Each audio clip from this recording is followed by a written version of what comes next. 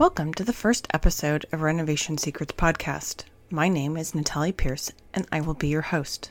I want to thank you for stopping by, and will try my best not to stumble too hard through our inaugural episode and provide some value that will keep you coming back for more. A little bit about me. I started my company, Detail by Design, in 2005 and fell into the kitchen and bath design world about 5 years later, after finding the softer side of design rather unfulfilling.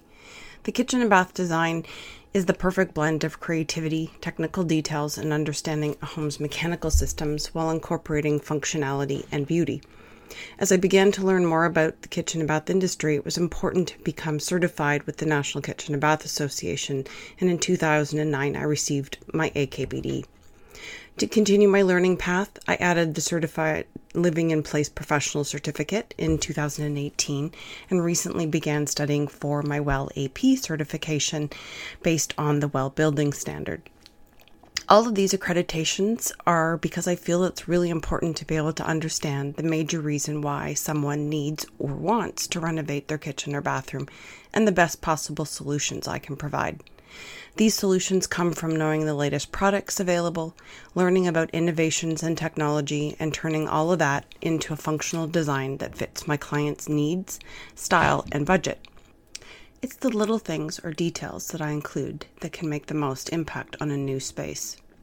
Depending on when you discover the Renovation Secrets podcast, this episode was recorded during the COVID-19 pandemic. During this crazy and unusual time, I've had the benefit of a little bit of extra time to think about how many families are coping with their current situation. As many people began working and studying from home, the lack of a designated space meant family members are occupying kitchen table, living room, dining room, or all of the above.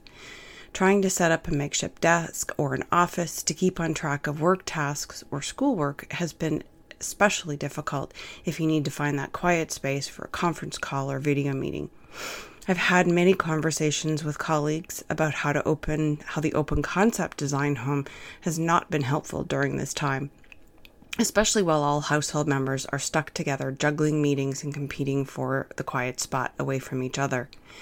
From the articles I've been reading, I believe that there may be a necessary shift where more people continue to work from home in the future, which will prompt the need for some more permanent adjustments. Maybe it'll be a subtle change by adding a desk space in a bedroom or in the corner of a family room. Either way, I'm sure people are discovering many shortcomings of their home that they were not as aware of before. As we spend more time at home, you may discover other problems, such as not enough counter space in your kitchen, especially when everyone corrals around the island during a break, or lack of storage for extra groceries. Maybe your fridge is too small for larger produce buying. These are all parts of the changes we are facing in the new normal. Whether you are making less frequent trips to the grocery store, which means larger grocery trips, cooking at home more often, showering at home more often with gyms being closed, these are all real concerns to the impact and comfort of daily activities within our home. It is often changes like these that prompt us to consider a home improvement or renovation. Maybe it was a consideration before, but the need has become a little more urgent. Whatever your circumstances, here are a few quick things to add to your list before you take on any size renovation. We all know that what we see on TV is certainly not an accurate measure of what is going to happen in your home, as much as we wish it could. Truth, renovations are ugly, messy, disruptive, and downright stressful for some. Home improvements require removing all the old to replace with the new. So keep in mind that it gets really ugly before the good parts come together. Really important to take the time to know exactly what the scope of work is going to include. All of those aspects of any type of renovation project need to be thought through well in advance. What are the things that you need or want to change? Do you need to hire a professional to develop a plan or drawings? How much is it going to cost? How long will it take? Do you need building permits? What trades are going to be involved? Are you going to try and do the work yourself? Who do you hire? Do you plan to stay in the home during the renovations? All important and really critical questions that need to be answered before beginning of any project. Understanding what the scope of a project is will also determine the ability for your trades to quote accurately. For example, If you're adding a bathroom, plans are going to be required. Permits will be necessary in most municipalities, and certainly here in Ottawa. Plumbing, electrical, and HVAC will play a large role, as well as a general contractor. The decisions of fixtures and materials that you're going to be using during your renovation also need to be decided. It helps trades come up with an accurate quote on what their work will include. As these are only the very beginning stages on planning a successful renovation project, there are a great deal more things to consider. And as a valued listener to my podcast, I would love to share more tips with you by sending you a digital copy of my book, Inside Renovations. This book and my 2 other books are available for download on my website, but if you stick around to the end, I'll share details on how to grab this valuable resource for absolutely free. Just keep listening. One of the biggest trends or topics of discussion I've seen this year in the design community is wellness. It's hard not to think about our health and well-being during a global pandemic, although this trend started before sheltering in place began. The safety of our loved ones is top of mind for so many. Health and government officials have implemented all types of measures with public health and safety in mind. The changes in how we work, shop, conduct meetings, travel, and generally live our daily life has changed dramatically in the past few months. Without knowing exactly what the future holds, I do suspect we will see some long-term adjustments to offices, public venues, and large gatherings for the foreseeable future. During the past few months, I've taken some of my downtime to dive deeper into elements of wellness and how they relate to both kitchen and bath design, and the home in general. With many of us spending a great deal more time at home, I felt it was the perfect time to explore this in more detail. My wellness journey actually began in 2018 when I received my CLIP certification. Understanding the meaning of living in place began to evolve and expand as I looked for better ways to make my designs more lifespan. More on that in a minute. For me, the term living in place means that a home is well designed to manage the challenges and changes that are part of everyday living. Whether that is the changing needs of a growing family from toddler to teenager, or whether you're an empty nester that leading into retirement and beyond, a home really should accommodate all of those changing needs. Clearly, many homes fall short, with the renovation industry in Canada spending upwards of $54 billion a year.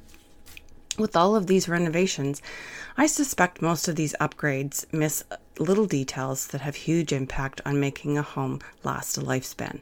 Let me take a moment and explain what I mean. A lifespan home is one that can provide the occupants elements of safety, comfort, and accessibility through every stage of life. That doesn't mean every home should be built for wheelchair accessibility, when in reality, wheelchair accessible design accounts for only 1% of the population. What I feel this means is we need to consider things like wider door openings, flush floor transitions, none of those awkward and ugly transition strips, curbless showers, pull-out storage, layers of lighting, integrated home technology, just to mention a few features. When you invest in a renovation, don't you think it makes more sense for those dollars to last decades versus a few years? We never really know what life is going to throw our way. Some of these features are simple and intuitive that give greater comfort for anyone who enters our home, from a 2-year-old to great-grandma. All of these things I just mentioned have little to do with age-specific groups, yet each element has benefits for several reasons that may relate to age. For example, wider door openings will allow for a mobility device, but also make it easier for a parent carrying an infant in a car seat with a diaper bag on their shoulder and a bag of groceries in the other hand. Both ends of the age spectrum, with the same attention to one small change. I was speaking with a fellow recently that was asking questions about the CLIP certification. He was telling me about a major renovation that they had done to their home just last year and how he wishes he would have implemented some of the things we were talking about that are covered in the CLIP program. It is really hard to consider everything that you might possibly want or need in the future from a home. I find many people also aren't prepared for that conversation about age-related needs. Hey, let's be honest. No one wants to talk about what happens as we age, regardless of what age you are today. But the reality is, if you're planning to spend the next 10, 15, or even 20 years in your home, any investment in a renovation should consider the lifespan of the project and how it will impact on your future self. Creating longevity from a design is more than adding just grab bars in the shower or handrails down the stairwell, which you need, by the way, anyways, but by code. But here are the reasons for some of the important features I feel can add decades to the lifespan of a renovation. We already covered the wider door openings, so next on the list is the flush flooring transitions. If you can keep the same flooring throughout an entire level, main floor, second floor, of your home, this automatically avoids awkward transitions.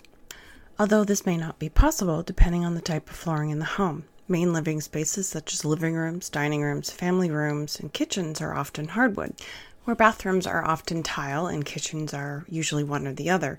It is the change of material that requires the need for a transition strip or flooring where flooring heights don't match, or the connection between the two types of flooring are not the same, causing the need for something to cover the unfinished edges or blend the height difference. It is this small difference in height that can cause a tripping hazard. Consistent flooring throughout a home has design benefits too. Without having the visual separations, a natural flow of connected spaces happens to make each room look a little bigger. Next on the list were curbless showers, and they are a trend that is here to stay.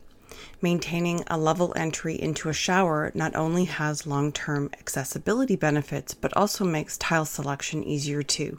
By keeping the floor tile consistent both inside and outside the shower, avoids the need to choose the small tile for inside by using the same size. There are numerous shower pan products that make this application super easy. Whenever you can keep the flooring consistent, again, it also makes the space look a little bigger, as I mentioned. Storage is one of the major issues in any kitchen renovation that I'm asked to look at. If you don't have space to store your stuff, then clutter is the usual result. By adding pullouts or drawers, it can double or triple your storage capacity within the same size cabinet. The other bonus is all your stuff is easier to see and access. You can also add lighting into some drawers as well. Drawers and pullouts are also easier to organize with dividers or other systems. They work in almost any location, whether it's a kitchen, a bathroom, pantry, laundry room. You get the point.